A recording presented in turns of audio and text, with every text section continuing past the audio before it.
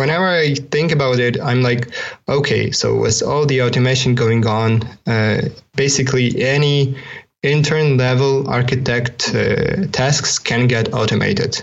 Like, what will those students do? About to enter the Akyan Podcast. India's first and very own architecture podcast, where you'll hear the insights, experiences, and journeys from India's leading architects. No matter what your skill level is, together we'll build on our knowledge and share architecture's greatest stories ever told. Now, here's your host, Menshykh Paul Simon. Hey guys, welcome back to the Akyan Podcast. I'm super stoked to be sharing this episode with you guys because we have a guest all the way from Ukraine. This guy is truly an exceptional mind because he's achieved so much in a very short span of time. He presently works as a BIM manager and he's also a computational designer. This is Pavlo Menshykh. Now let me give you a brief about Pavlo. So he completed his Bachelor of Architecture and also his MArch from Lviv Polytechnic National University. He presently works as a BIM manager for Savitsky Design based in Ukraine. And he also works part-time as a computational designer for Finch 3D. I hope you know that Finch 3D was famous for the plan which is automated. And he also works for Splash Modular, which is a prefabrication company based in Canada. I don't know how he gets all this done, but you'll definitely find out in this episode. Here's what you're going to learn in this episode. So he shares how he got into architecture, his experience in architecture school, how he picked up on the various softwares and coding languages, also about renting out bikes in Washington, D.C., and how that helped him to work more. Design automation, of course, Blender, IFC, 3D scans, photogrammetry, BIM in Ukraine, BIM ISO standards, and loads more.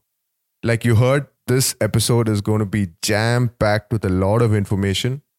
And there is some amount of jargon, but nothing to worry. Just head to our website, akyan.com/30, and you'll find links to whatever is too technical for you and which will help you understand better on today's topic, which is design automation. I'm sure you're going to love this episode, and I'm sure it's going to help you in your career and how you're going to practice architecture in the future. Before I head to the episode, it would be great if you guys could follow us on Instagram. We go by the handle of Akyan. I think you know the spelling, which is ARCHGYAN.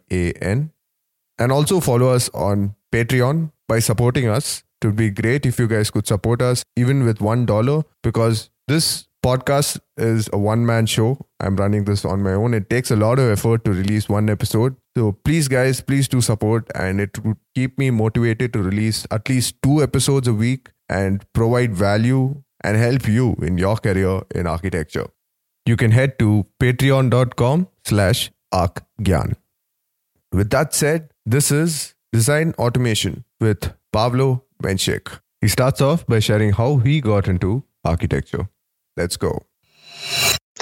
I can't say I wanted to be an architect from when I was like 3, when I started getting like conscious mind. But I always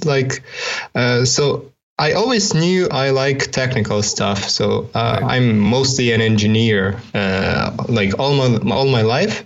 But I also like some creativity. I liked playing with Lego and stuff. So like around 13, 14 years, okay, I decided that architecture would probably be a good starting point. And also considering that when you enroll for a bachelor degree, it's not like you have to pursue that career. And I always thought that if I go architecture, I could switch to like a construction engineer, to a designer. So it opens many paths. It's a very flexible education. So I've enrolled as an architecture student, and I decided to pursue a more specific renovation course in architecture. Okay. Like in my first university, you had to choose it was very basic, but some specialization. So this is a 4-year course. Yeah. Bachelor was 4 years. So I started learning as a renovation architecture student, and it was very fascinating because at my university, it's it's kind of old school. So it's a plus and a minus. So we didn't have too much education in software. Like we weren't taught Revit or ArchiCAD or like at all Grasshopper or anything computational design related. But we were taught to draw with ink, like with a pencil, with our bare hands. And it just gave like a very good it was a very good foundation to be an actual architect, not like just like a software user, but just an architect as a general. So we had a very good education on just like engineering stuff, structural stuff, like general composition, colors, just painting, just all the things that architects would study like 50 years ago, which made them great, basically. Like the most renowned computational design studios, like Zacharit Architects, like for example, Zacharit, she didn't study Grasshopper at the university. She just studied. She finished math and then she got into architecture, right? And, she studied more basic things, and that's what my university was good at. And just like a student, when I first got introduced into like architectural software when I was studying for about like 7 months already. I didn't even use it, just maybe like basic Microsoft Word or something to just write lectures. And I immediately fell in love with it. So it was the first architectural software was ArchiCAD for me. And within a week from when I was introduced to it, I already started making some drawings there. I would print them out and then redraw them in ink just to like hand in my work because it was mandatory to make it by hand. This is like a trick you guys used in school, or was it just that you did that? Many people did it, but usually at a later stage because most people got familiar with, for example, we were taught ArchiCAD. Most people got familiar with it at like second, third, or even fourth year. And I just loved it so much that I got into it like within a week. So I just like started using it a lot, but still like I didn't like to do hand drawings. I did just like to sit with a piece of paper, do some like math. I really loved math. I loved architectural physics and all that stuff. But like in parallel, I was getting deeper and deeper and into, at that time, ArchiCAD. And I really loved the automation part. So I just started getting better and better at it, way above the university level. For example, at the second year, we had we've had a course in a more in-depth course at ArchiCAD. And I was so good at that point that the teacher just gave me the highest mark and set me to watch after other students when they passed the exam. So he didn't even give me the exam because he knew that I would just roll over everything. And and he just gave me the task to look after other students so they wouldn't cheat. That's how much I fell in love with it. But you spoke about automation, right? I've never heard of automation in ArchiCAD. So could you tell us more about how you implemented automation back then? So it's not like so automation, like for example Grasshopper, you can do automation like drawings could be generated by some rules or schedules or something like that. So you have the schedules in ArchiCAD, you have live links between elements, so they would get just named after each Revit, other, right? So I'm actually familiar with Revit. I don't use it as much as ArchiCAD because historically in my country, ArchiCAD is more popular and the offices in my town aren't very large. So it's usually around 20 people. We just have probably 2 to 3 offices with 50 people that have like all the engineers and stuff. And for a smaller office, like I think that up to 30 people, ArchiCAD is probably better than Revit because it has a much easier learning curve. But it doesn't work. It doesn't work as well in large team with a lot of engineers. So at that point, switching to Revit might be a good idea. But still, like everything can be done with ArchiCAD as a base. So it's not like an inferior software to Revit. I didn't think that way at all. But it's not just like a biased opinion. I do use both.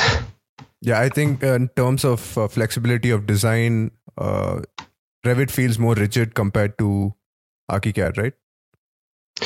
Yeah, so the main thing for me is Revit requires a lot of structuring. Like Revit really requires a BIM manager. Even if the team is small, like 5 people, it already requires like a pro user or a BIM manager. But because otherwise things will get really complicated. On the other hand, in ArchiCAD, it's much more flexible. You can just do things the way you like, and it will work in the end in some way. It won't be very efficient, it won't be very fast, but it will work. And in Revit, the things can just go horribly wrong. Yeah.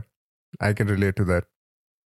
All right. So you became a pro in ArchiCAD, and then what made you decide to do a master's in architecture?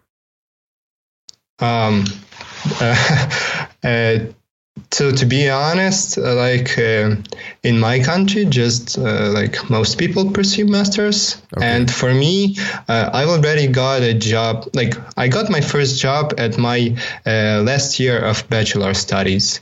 So I thought that I can pretty much make it to like. I can make a 9 to 5 job and the university at the same time. And plus masters has less learning hours. It's more flexible. You get to speak with your tutors more. You can you can pass exams in like more flexible times. So it should be even easier to combine a job and university studies. And I've had really good marks at my bachelor studies, and I got a scholarship for masters, and I could combine it with my work. So I thought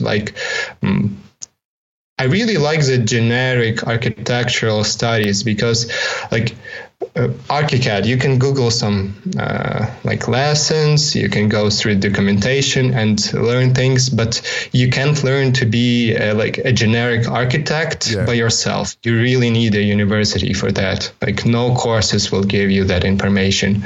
So that's why I enrolled in a master's studies program in my university, and it had an agreement with a university in Poland. So it's a neighboring country. They have an agreement, and they provide UNESCO scholarship. Oh, wow. After studying for a year in my hometown university, I started studying in Lublin University in Poland in parallel. It wasn't like an Erasmus program. It wasn't double studies. It was actually double studies. So I was studying full time in my hometown and in Lublin. It was about 6-hour bus drive with the border clearance. Oh, wow. So it was manageable, and I've had to take them in parallel only for 6 months, so it wasn't a big problem. And you were working at the same time, right? No. When I started studying at 2 universities, I've quit my job because it couldn't be manageable. Okay. I thought generally most of the people out there would, since you said that you could manage both your work and masters, it's a general norm out there. But I couldn't manage 3 things, 3 really major things, a 9 to 5 job and 2 full-time studies. So I finished my master's in Lviv, and then in about 6 more months, I've got a master's in Lublin. because they could take some of my marks from Lviv because they had an agreement, and I didn't have to go through all of the study program there. Only I basically had to take 12 subjects. And then pass a diploma, and it was done. I've received a second master's diploma. Right. And how different was it compared to your bachelor or the master's in architecture? It was really different from studying in Ukraine because so Poland is a part of the European Union. So firstly, they have European Union building codes. And I wasn't familiar with those. I've had to take time and learn those. And in Lviv, it was very old school. We would just attend classes, study there, and everything. But in Lublin, we often had so we went to construction a lot on our engineering course. Nice. We studied many things on the actual building site. It was I don't know, more playable style. Yeah, hands-on, and you got to know more about the site, right? I already knew about this site since I was working for a year and a half for almost 2 years as an architect by that time. But it was really cool to go there with a teacher, and it all the teachers were in their 40s, 50s, so they're much more experienced than me, and I've had a lot to learn from them. And because of the UNESCO scholarship, it was affordable. I wish I went to architectural school in London, but that's just unmanageable money. And with a scholarship, it's still a European Union. Awesome.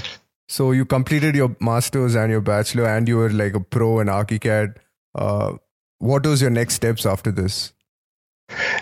So my first steps in computational design actually started from ArchiCAD. So it has automation like schedules and all the general stuff you have in Revit. It handles library parts differently, so they are kind of more parametric in Revit just to edit by hand. So you can draw parts, set some dependencies, and it will work. In ArchiCAD, on the other hand, you can just draw as in SketchUp and then just save it as an object, or you can go the other route. So ArchiCAD has a proprietary coding language called GDL. Right. It's described as a graphic description language, and it allows you to create completely parametric objects. Not in the way you do it in Revit. Yeah. And it's much more in depth than Revit families. So you just write your object in code completely. There's no saving lines or geometry or everything like that. You have to write the geometry in every piece of geometry has to be written in code. And also you can do the 2D representation and 3D differently. All in one object. You can make new parameters and stuff like that. But the thing with GDL is that it's basically a text editor. So the development environment is very outdated, incredibly. It's just like a notepad. But it's not a bad language at all. It has all the necessary information. You can easily do LOD 300, maybe even 400 objects there. Oh, nice. This is all on the text, right? Yeah. Wow. So they have a GDL reference guide shipped with ArchiCAD. It's 720 pages for the current version of ArchiCAD. Don't tell me you went through all that. Yeah, multiple times, like many times. It's the main source of information, and I've just like when I just started, it was all a mess. I would just like go through it, and I couldn't understand many things. So GDL just has like basic commands. For example, if you want to do a cube, it has like a block or a box command. But if you want to do some evaluation of geometry, it doesn't do it straight out of the box. It has basically no included libraries. You have to go, you have to do the mess yourself. Mm-hmm. Like all the libraries in any program, like in like the Revit API or Grasshopper libraries, they were written by someone from scratch just by using mass.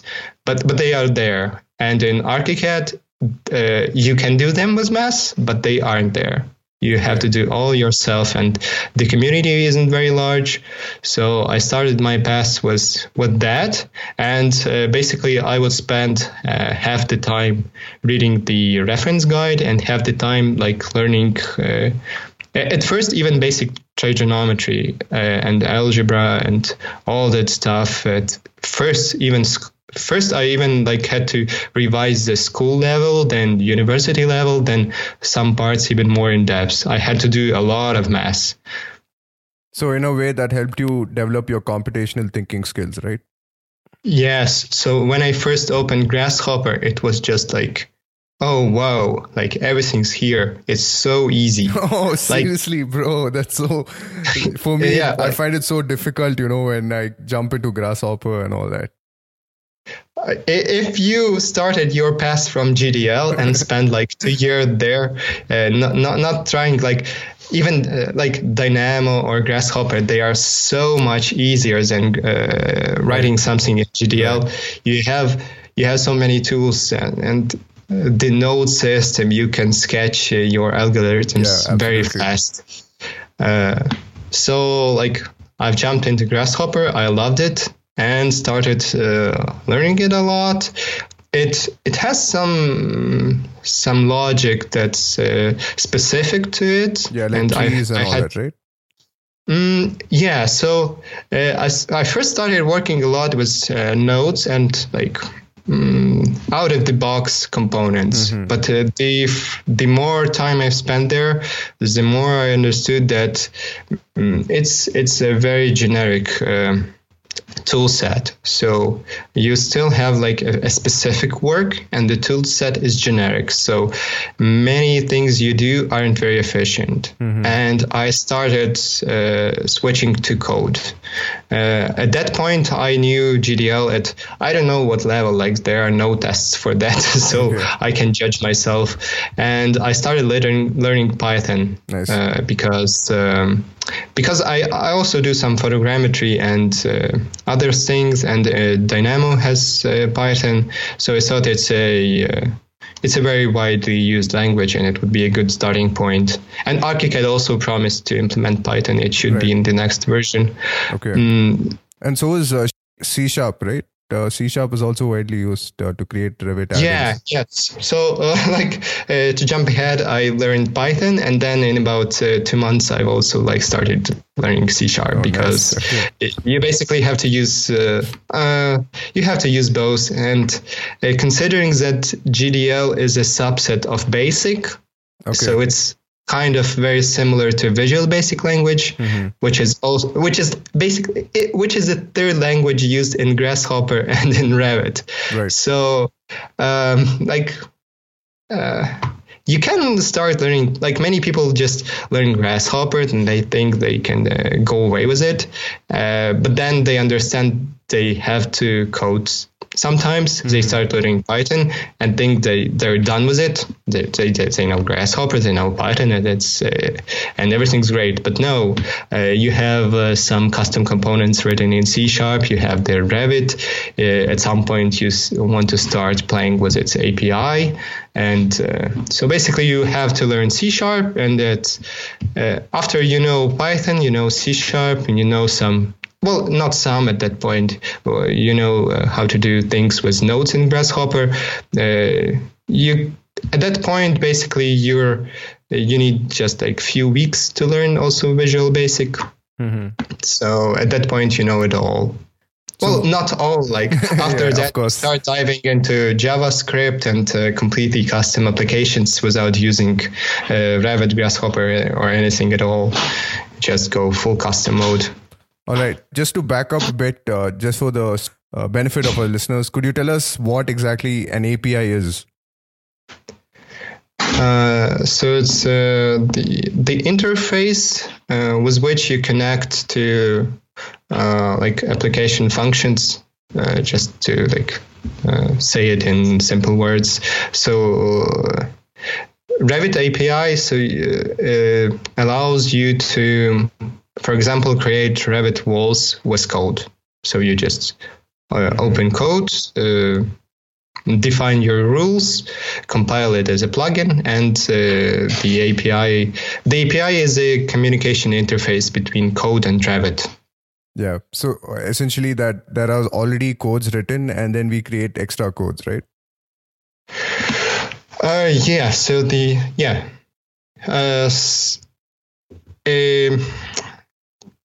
basically in every language it works that way, because it has to go very low level to create the actual components, so they would be fast.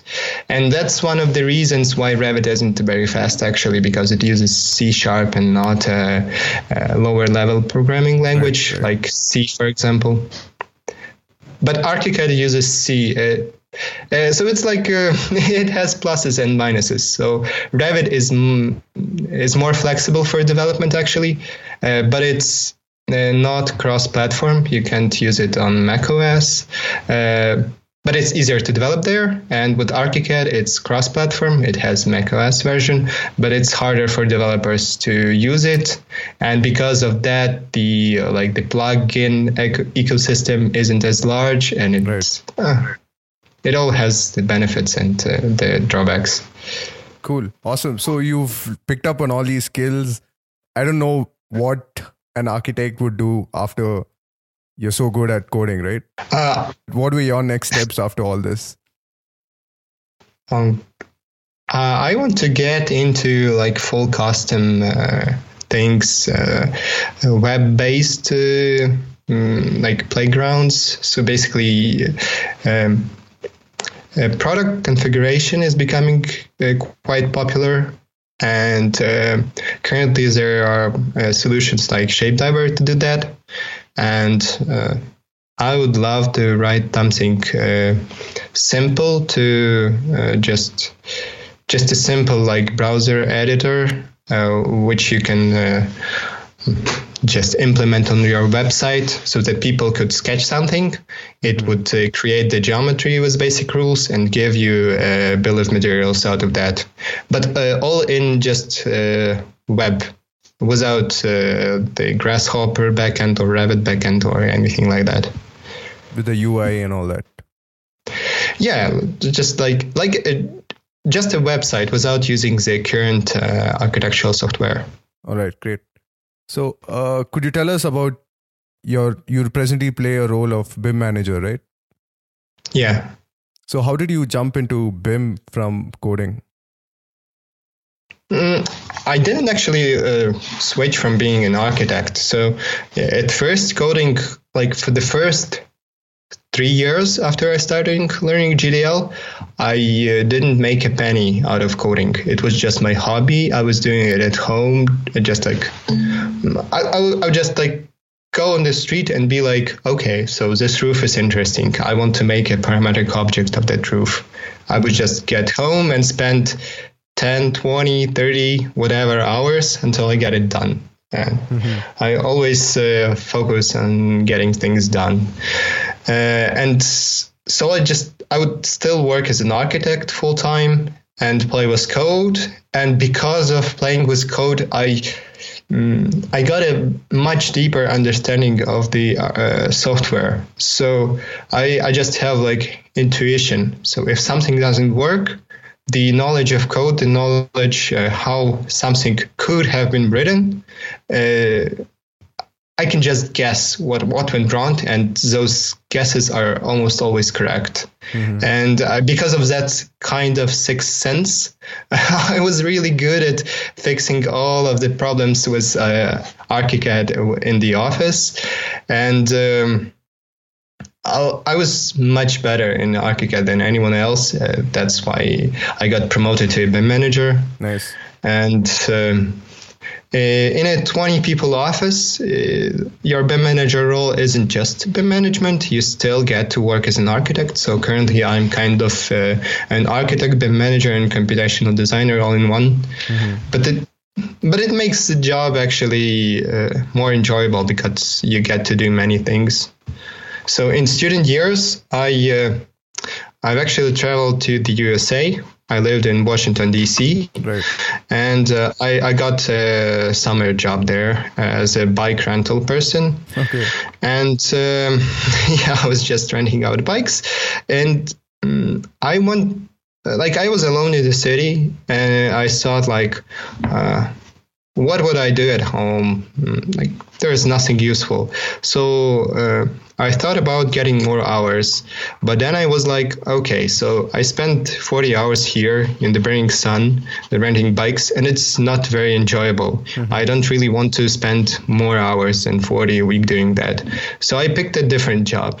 It was still actually in the sun on the bicycle. It was a bicycle sandwich delivery. But just mixing those two allowed me to work more hours and still have no burnout. I could work more, get more money, obviously, and be happy. So that's why I still try to combine architecture, BIM management, and computational design, because I can manage my time and get no burnout, because it's all in one field, so they all supplement each other, but they are quite different. Yeah, and I feel that these days the role of an architect is not just to be an architect, right? It's to go beyond the regular norm.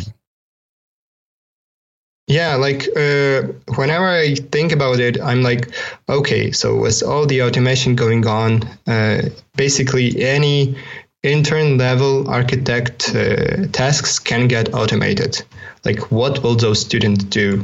It takes a lot of time and dedication to learn the more complicated stuff, but the easier jobs just get done by the computer, more and more. So I just don't even know how the world will look with all that automation. I'm not scared for myself because I'm kind of in the avant-garde of those things. But for the people just starting out, it's quite scary. Architecture, even nowadays, it's not a very giving career.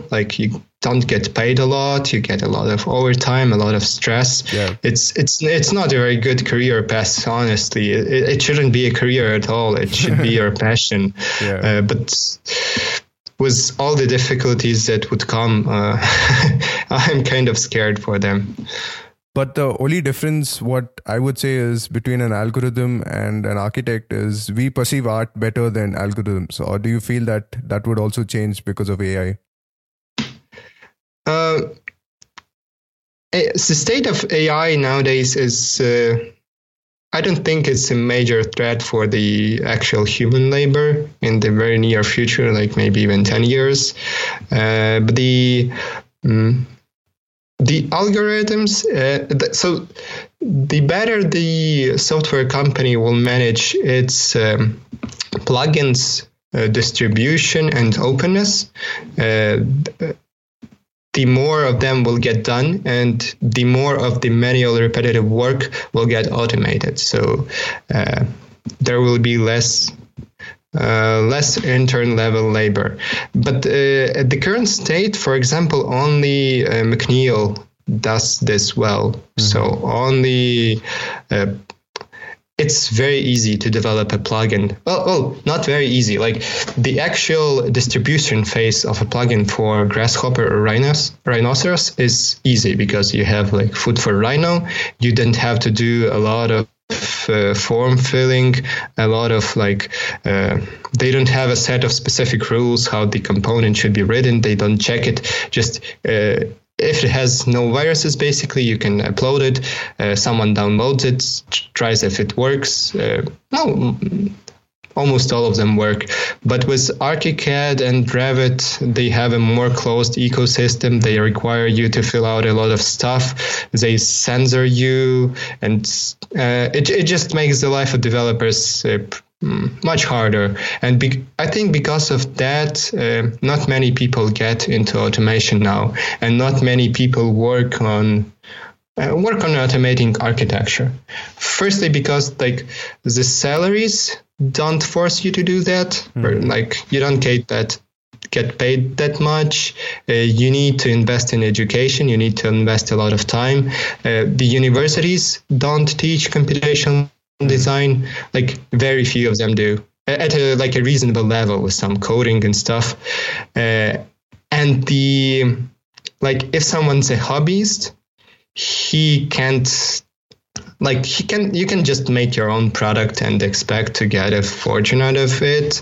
You can only expect to get censored and just you need to do re-upload it 10 times before it gets accepted. It's not a very giving environment. But if that changes, things might go pretty fast from there. Right. But you're also into design automation, right? You work part-time for Finch 3D and also for Splash Modular. So what is a typical process that goes into automating design? Or maybe what happens? What is the backbone of design automation? It's... I'm not sure I will translate this good, but it's like eating an elephant. It's so huge, you can just grab a fork and start. Okay. You have to divide everything into as small piece as possible, and then get it back together into a big elephant. So you start with a task, and you look at it, and it's daunting. It's very complicated. You don't know where to start, but you just have to divide it into smaller and smaller and smaller tasks. And the main skill you need is this to think in abstractions. Mm-hmm. And actually, architectural studies help with that a lot. Almost every student that graduated architecture has that abstract thinking. So almost every architectural student can switch to be a good programmer. Mm-hmm. It's not, I think it's not about math or your or any other skill. It's mostly abstract thinking. And with the design automation, you have to just think in very large abstractions at first. So that's the hardest part when you just receive the task and you need to find a way to start working on it. And then you at the very lowest level, you have to get to the math behind how everything works, and you just start writing it in notes and code, and putting it all together. If you do it that way, if you divide everything into as small piece as possible, it will always get into what you need. It will always work. But if you just rush doing one thing, okay, so you got a task and you know how to do one particular thing, you do it in the fastest way you know, and you will get yourself into a lot of trouble because you can't progress from that point. You have to build a very good foundation.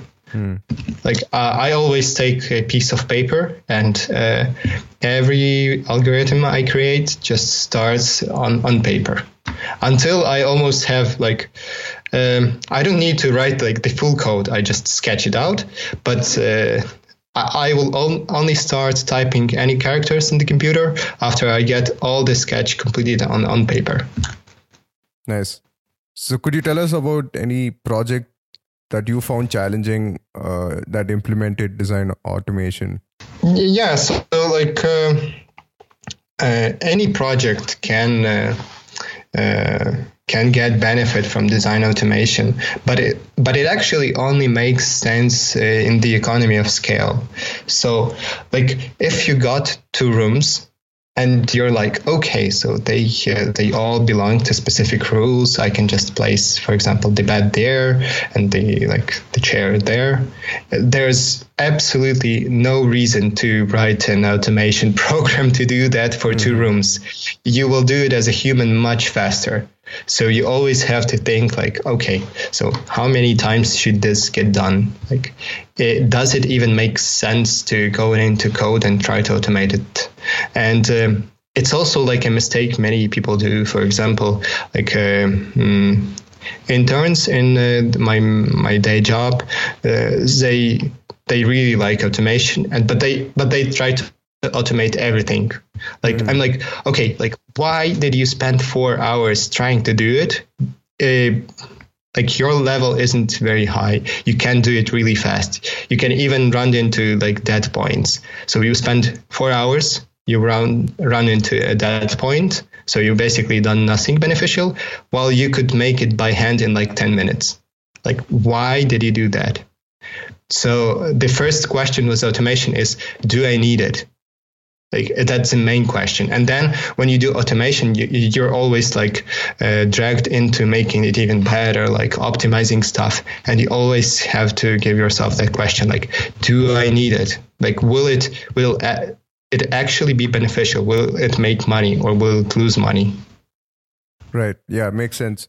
And do you feel that coding becoming more and more essential as a skill for architects? Do you feel that it should be included in the architectural education system?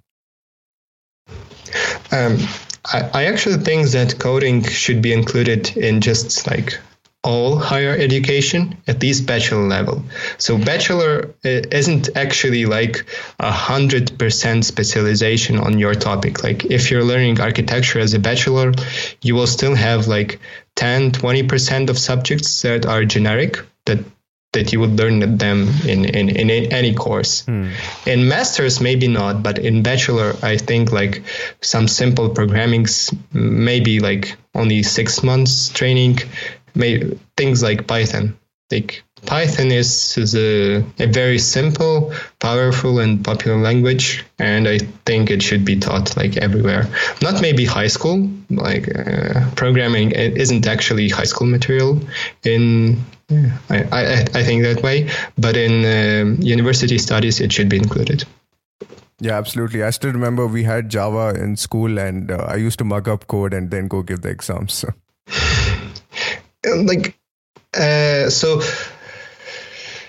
In school you can take coding as just like, okay, so I have this set of rules, I have to write this program. So I was attending a course in C#, and most of my group was like freshman year university students. Like they were pretty young, and like if the task was very specific to what they were told to do, they were fine. They would do it perfectly. But if you go like left or right one step, they're just in panic mode. They don't know what to do. So they think about programming as like, I don't know, like memorizing text. But it doesn't work that way. Yeah, you have to understand it. It's the logic, right? Yeah, so in school, people are mostly used to just memorizing things, and you can't memorize programming. It's more like a university style studying. All right, so the next steps, right? Now, if you talk about BIM, we jump from BIM to maybe IoT and then robotics and then inevitably AI. So what are your steps going forward? For me, I just want to improve my current skills. I want to get more into JavaScript currently, into platforms like more into web-based platforms. I want to make some sort of like a shape diver application, even at a very basic level. and stuff like that, like more proprietary websites. And also I want to work more on Blender. For example, Blender got it has IFC now. So nice. It makes it a viable option for architecture. It's free. It's open source. It has a very good development community. Its API is completely open. So if some major architectural studio will start promoting Blender for architecture at some way, and it starts getting taught at universities, I think at the current state, if you just look at everything in a nutshell, Blender is the best architectural software because you can make it your own and you completely own it, like Revit.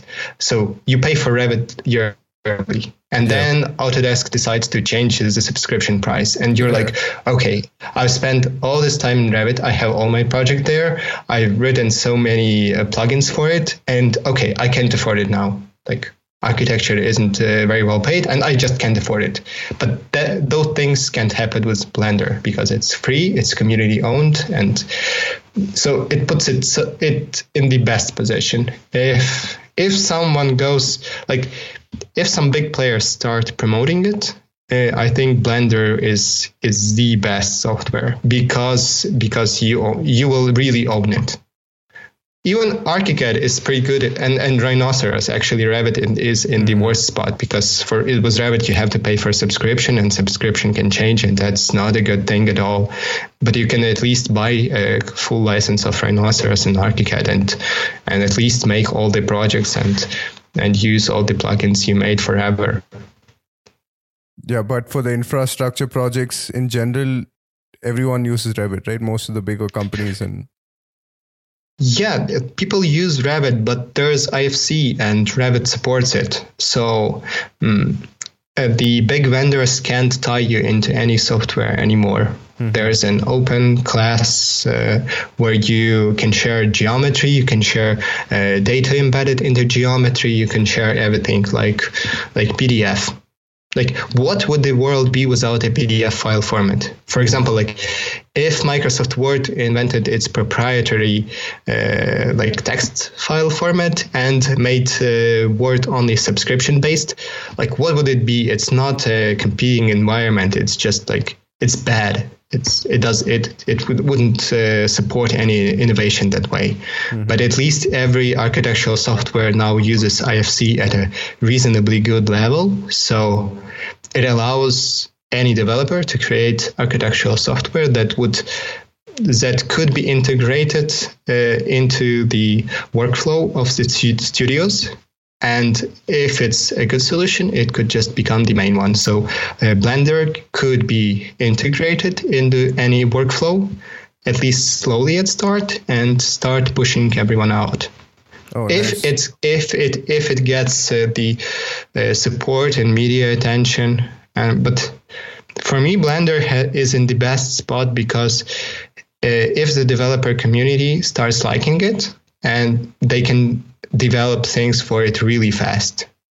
It just has no borders. You can do everything you like, and it's great. It doesn't work that way for Revit and ArchiCAD. Mm-hmm. And it's presently used mostly by animators and the video industry, right?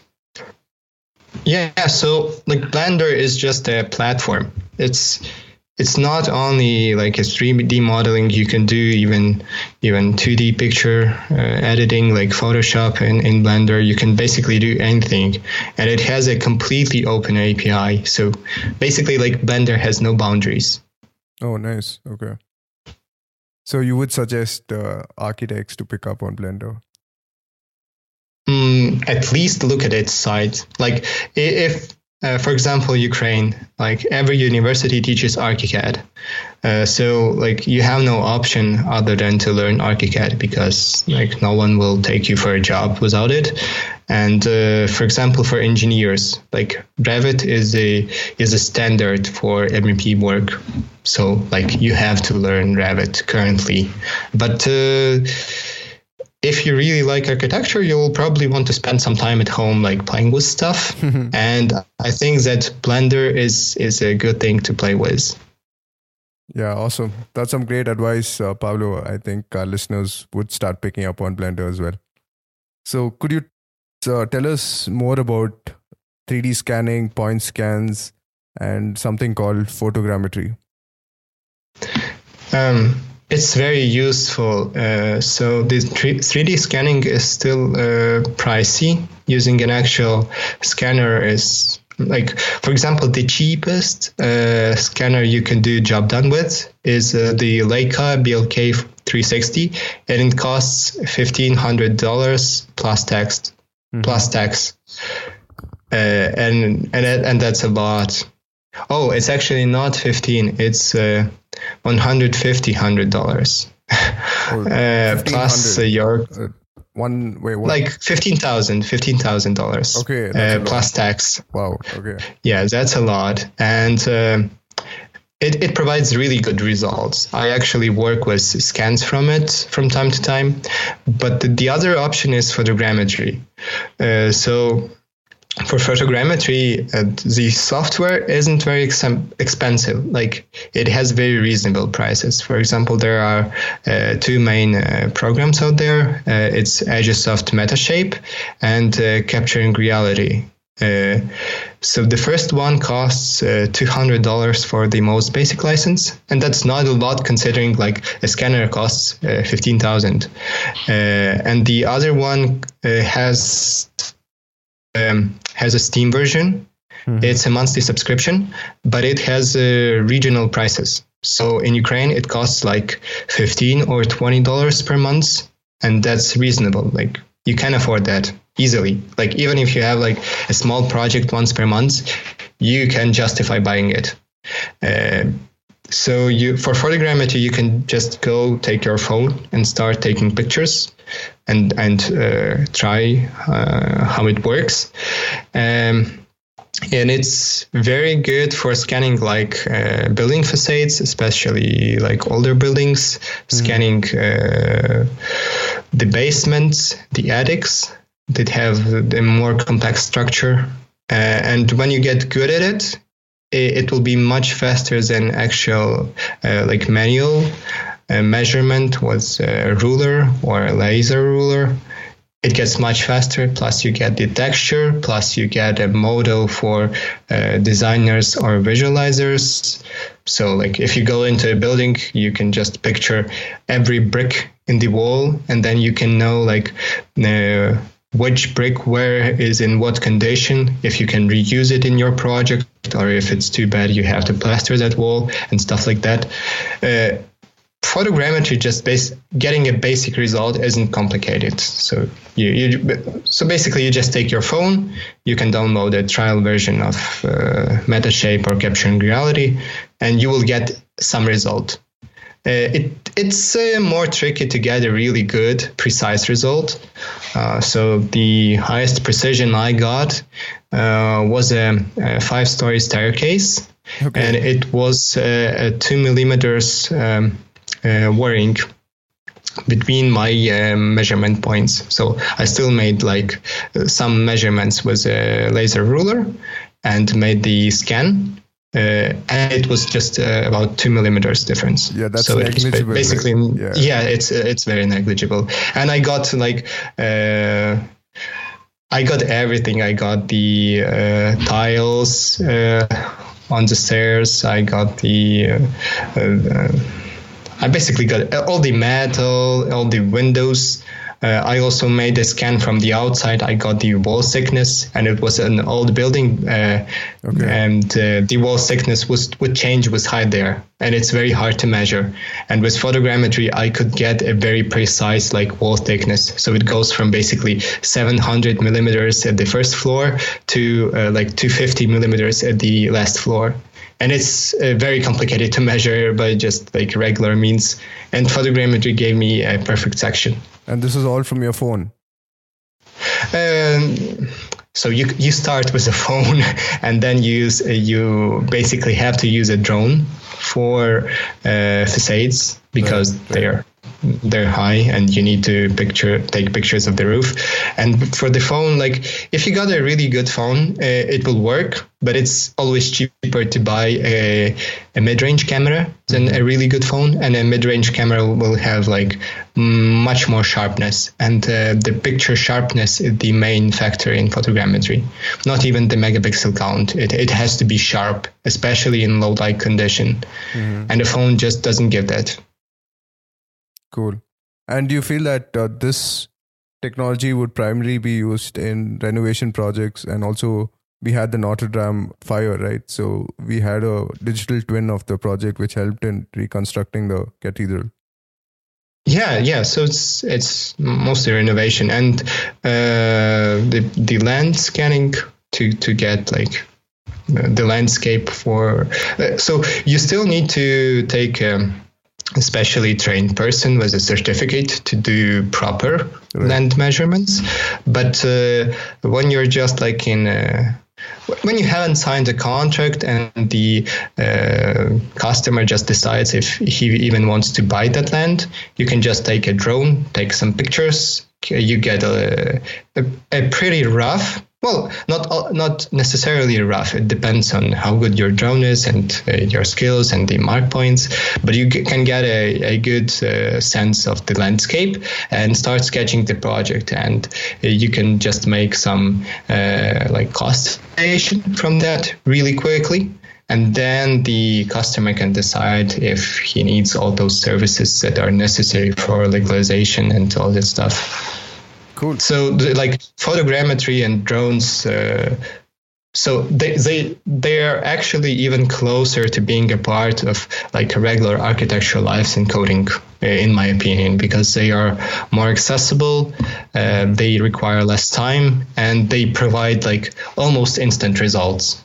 Like you still take pictures as an architect, and taking them at a more advanced level, and IRL pictures from a drone is just like your natural transition.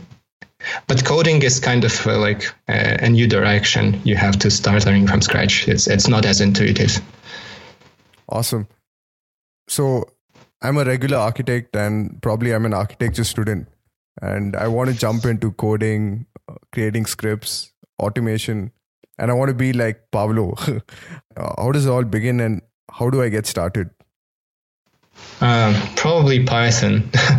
Just the best thing to do is to learn Python, and don't try to implement it in architecture right away, because architecture requires at least somewhat complicated algorithms. And at the start, even like making some if blocks with various temple evaluations is it requires some time, like just at the start of your coding career. So you have sites like Udemy, Coursera. For example, just a trick. At Coursera, most courses are paid, but you can request financial aid. So like if you're a student and you don't have extra money to pay for that course, you can just like write your situation to Coursera, and there is a very high chance they will just give that course to you for free. So you've done this before, right? Yes, I've actually received one course for free from Coursera when I needed it. Now it's now I wouldn't do that, but at that time I really needed the financial aid. Which course is this? It was a Python course, actually. Okay, cool. All right. I just wanted to talk to you about BIM in Ukraine. BIM has become compulsory in most of the Scandinavian countries and most of the countries in Europe, right? So what is the scenario of BIM in Ukraine? It's not mandatory.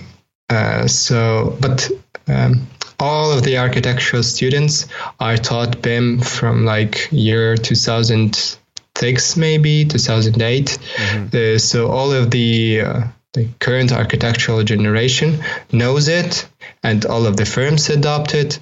Like every studio that's more than 5 people uses BIM in Ukraine. But BIM, like there's BIM and there's 3D modeling of architecture, and most firms actually use 3D modeling of architecture. It's not actually BIM, but it's at a reasonably good level without government enforcement.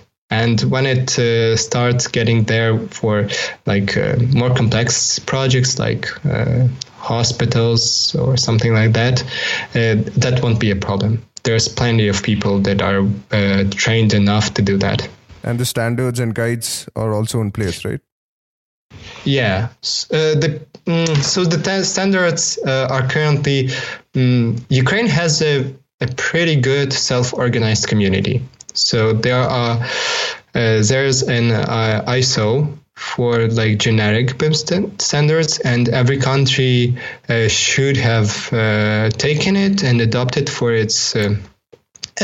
it. But Ukraine didn't do it yet, but the community did. It's